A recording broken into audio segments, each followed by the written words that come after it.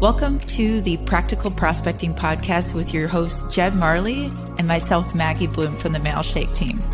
We'll be talking about how to practically set up your outbound outreach game. So without further ado, let's get into today's episode. Hey everyone, welcome back to the episode of Shake Sales. Today we are going to be focusing on 3 tips to find warm leads. So Jed, to kick off the conversation, when do you typically go after warm leads? Like, how do you prioritize that versus, sourcing cold leads or things like that? Like, when's the right timing to go after warm leads? Yeah, for sure. I think the biggest thing is, as an SDR or account executive, when you're prospecting, is having a list of what are my warmest leads and what are my coldest leads. And I think my favorite thing to do and what I've always coached on is start your day with the warm leads. And of course, if all you had was warm leads, you would just stay there, like referrals, follow-ups, the hottest leads. You would obviously just spend your whole day on that. Of course, you can't, but you should prioritize your day based on the warmest leads first. So, for example, any no-shows you have, you should prospect those first, and then any referrals or follow-ups. And then once you've gone through those and you've built some momentum, then focus on the colder leads, like the new accounts you're bringing in. But yeah, that's when I'll go after warm leads, it's just the start of the day. And especially when I need to pick up some momentum. You know what I mean? If I've kind of been in a slump for a while, haven't been able to book a meeting, I'll go to kind of these warm lead plays that I have. Okay. So you kind of view it as like a mindset thing almost too. Like, hey, let me go after the warm leads in the beginning of the day. Feel like that could boost your confidence to kind of go after the cold ones, right? Yeah, exactly. Because like I said, there's an endless amount of cold leads to go after.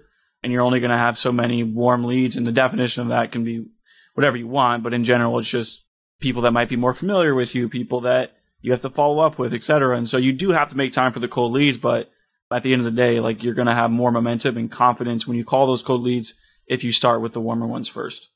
Yeah, totally. Might as well practice something early in the morning with people that that are already interested. And then once it comes back later in the afternoon, with cold calling and reaching out to really cold leads, you already feel that momentum. You've gotten a lot of practice in already too. Cool. So, all right. I'm just going to list off the 3 tips. Jed and I are going to dive into them a little bit more, but the 3 tips, the first, LinkedIn keyword search, second, low hanging fruit from your CRM, and then third, the connections of filters. So we will dive into each one of those. Jed, you want to kick us off with the first one?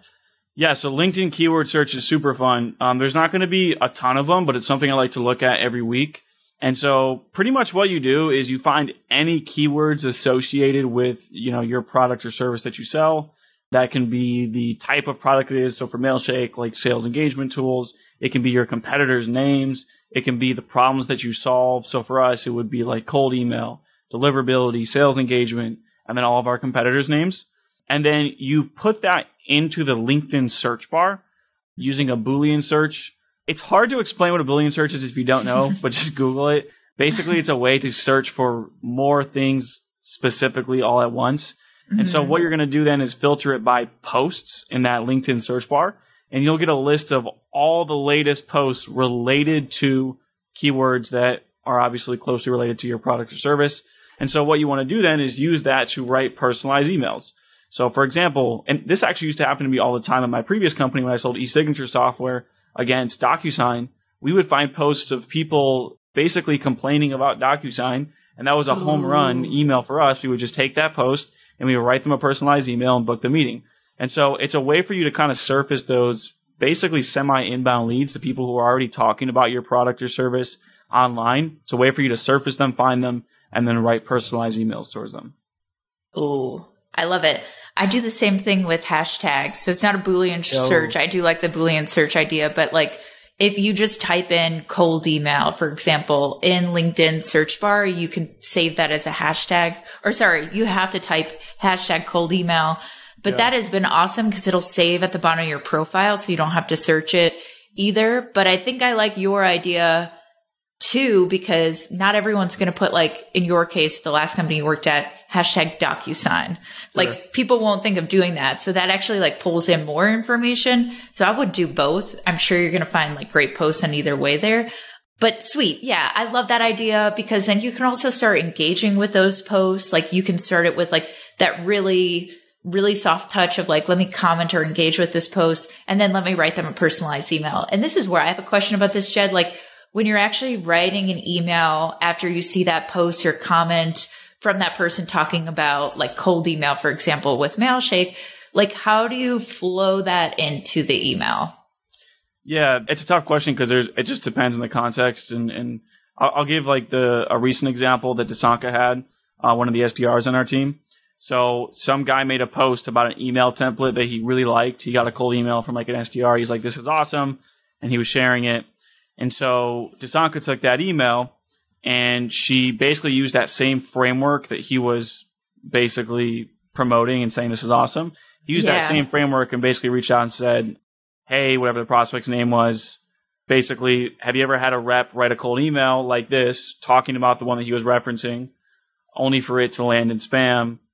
You know, what if you, so basically kind of leveraging that into what we do for deliverability by using the same framework. And so I guess the answer to your question isn't like super cut and dry because it just depends on the context. But like a really easy one could just be like, hey, notice XYZ comment on this post and then tying that in, right?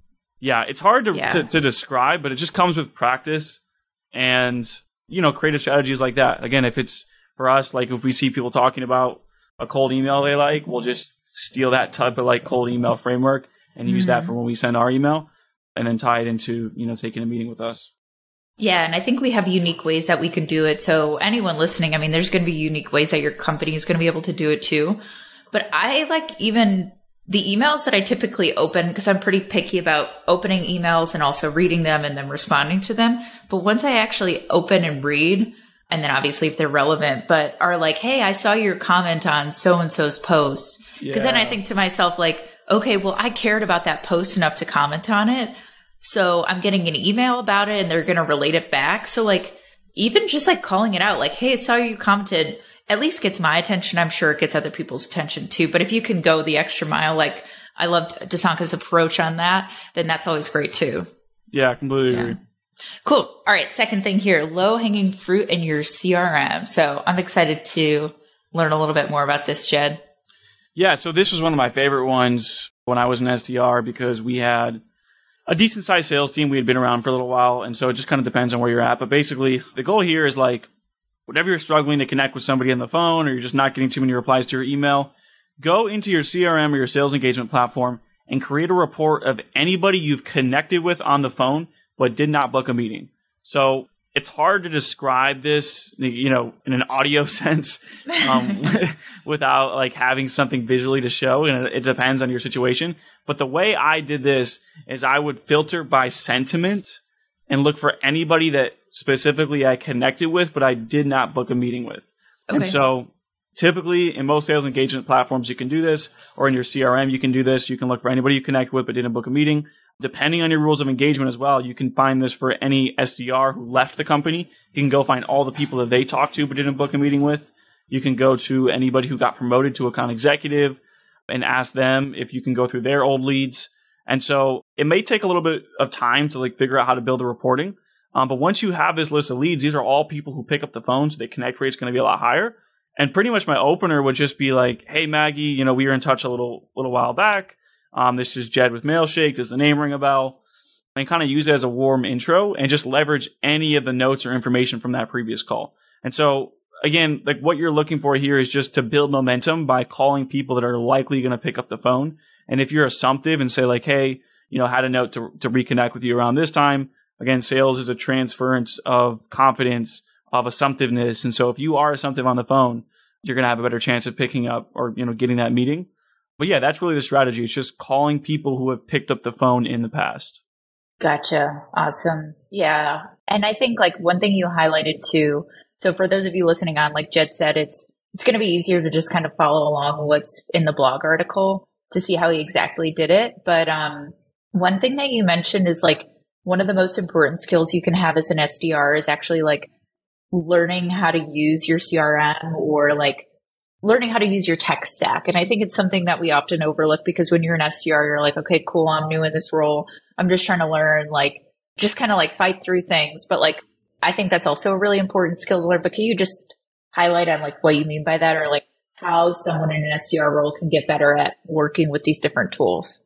Yeah, look, I mean, this is just one example of how you can leverage your CRM or your sales engagement tool in your tech stack to book more meetings and find low-hanging fruit. There's tons of other examples out there. And so out of all the SDRs I manage or work with, pretty much all of them have been really strong with using the CRM or their tech stack. And so one of the easiest things you can do is just spend a few hours or spend a weekend even just really learning all the ins and outs of your tech stack, and it's going to automatically put you out of everybody else. And so, yeah, I think it's super underrated. If you don't really know how to build complex or reports in your CRM that are going to help you find better leads, figure that out. Work with your sales ops person, do some research. But yeah, that's a huge part. Because again, this is just one thing you can do if you know how to use your CRM. It's one of my favorites, but there's plenty of other ways you can use your CRM to find warm leads.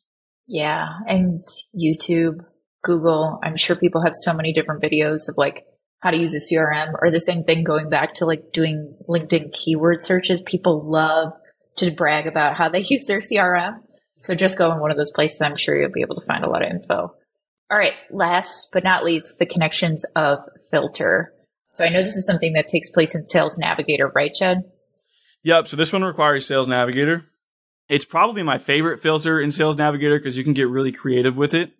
But the idea here is to find people that are probably already familiar with you by finding connections of specific people. So one of my favorite examples is find, your CRO, someone on your executive team, or just if there's somebody on your company that has a lot of LinkedIn clout, for example, find them. And then you can use the connections of filter in Sales Navigator to find ideal prospects who are connected with them.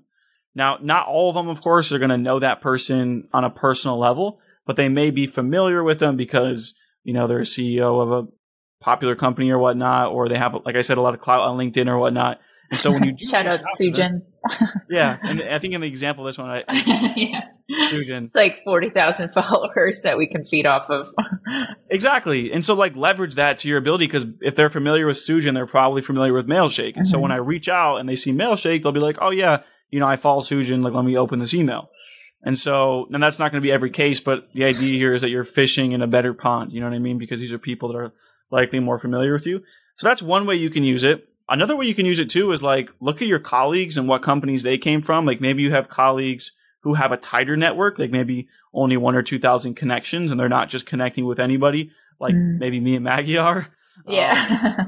And look at their connections of, and then Slack your colleague and say, hey, can you introduce me to this person? I think they might be a fit. And they're probably more likely to know that person because they have a smaller network, And then the last piece is to, if you have any good relationships with customers, look at connections of your customers and then reach out to your customers and say, hey, do you mind if I use your name when I reach out to these people? I saw you're connected, so I figured you might be familiar. So there's just a lot of creativity you can use with it. Those are just 3 examples. But yeah, that's probably my favorite one, Maggie.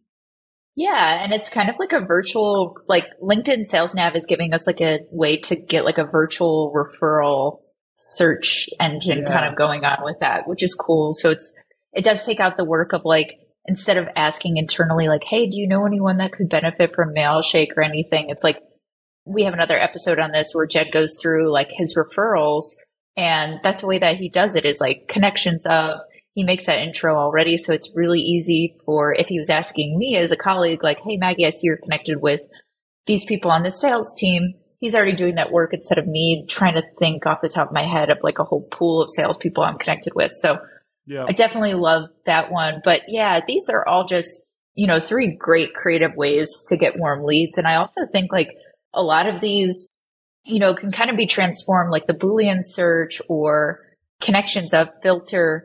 I mean, those are also ways that you could start doing cold outreach with those. And we highlighted that a little bit too. It's like, maybe those are people that you have never been in contact with before, don't have like a really strong connection with, but at least it's kind of finding creative ways, which Jed is really good at doing, to get those people in there. But yeah, I know you said these are some things that you prioritize at the beginning of the day.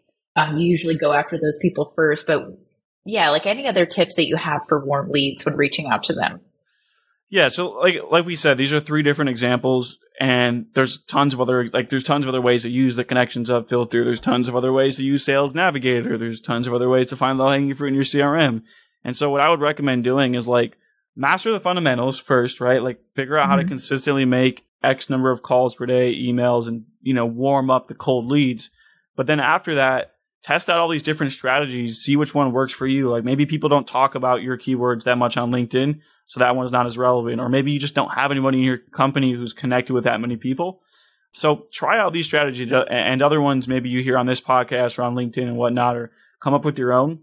And then just basically save these somewhere and come back to them once a week. You know what I mean? Come back to them in the morning or when you're in a slump.